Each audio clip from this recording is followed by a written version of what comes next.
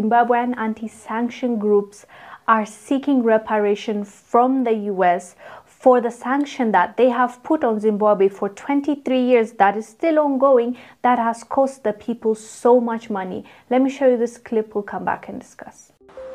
Zimbabwe's anti-sanctions lobby group, Broad Alliance Against Sanctions, filed a court application at the High Court in Harare on Monday, seeking reparations from the United States for imposing sanctions on Zimbabwe more than 2 decades ago.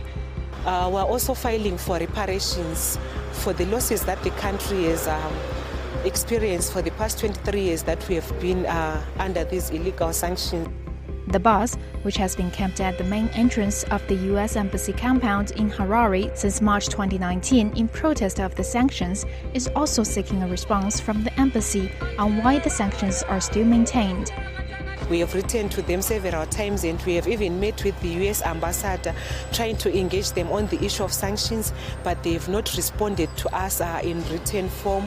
So we are requesting them to respond to us in written form as to why they haven't removed the sanctions, which were declared illegal and unjustified by the UN rapporteur in a report last year. The sanction that was put on Zimbabwe hurt the people tremendously, and it continues to hurt the people, but it doesn't look like the US or any of those Western nations that have put sanctions on Zimbabwe. They don't seem to care, and they don't intend on changing it anytime soon, because why is it still there? If the issue they had was with the government at that point in time and not with the people, why continue with the sanctions? Mugabe is gone. Right now there's a new leader in town, but they still continue with the sanctions knowing that the people are suffering. This shows you how much they care about the people, and we understand why this group is trying to get reparation from the US because of the sanction the US put on them. We shall see what the US is gonna say. We haven't heard anything from them yet, and they demanded the US to take responsibility.